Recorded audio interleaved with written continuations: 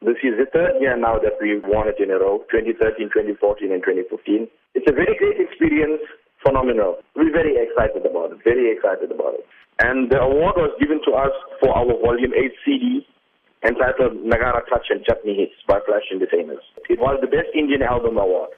And how do you feel about winning these awards on several occasions? This band was started by my dad, and in his passing away in 2013, I have taken over the band.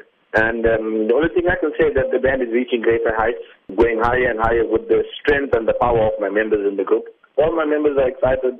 Now, Nagara is, of course, something that's very much rooted in the tradition and culture from when the Indian community first settled in South Africa. And the fact that it is still so popular, what does that say? At one stage, Nagara music was completely dead. Nobody liked it. But today, there's millions of people that's got Nagara, millions of them that's playing Nagara. There's so many groups that has opened up after Flash Entertainers. And Flash Entertainers is the root of every other Nagara group that's around. The Nagara is the heart of Flash Entertainers, that's for sure.